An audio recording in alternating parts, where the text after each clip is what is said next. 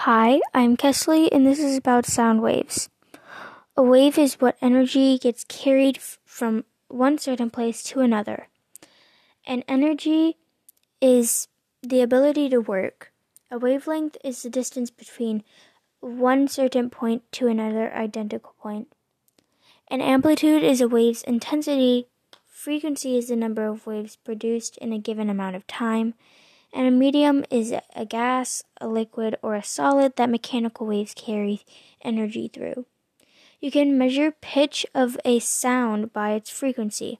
The particles in a low sound vibrate slower than particles in a high sound. A sound with more vibrations per second sounds higher than a sound with fewer vibrations per second.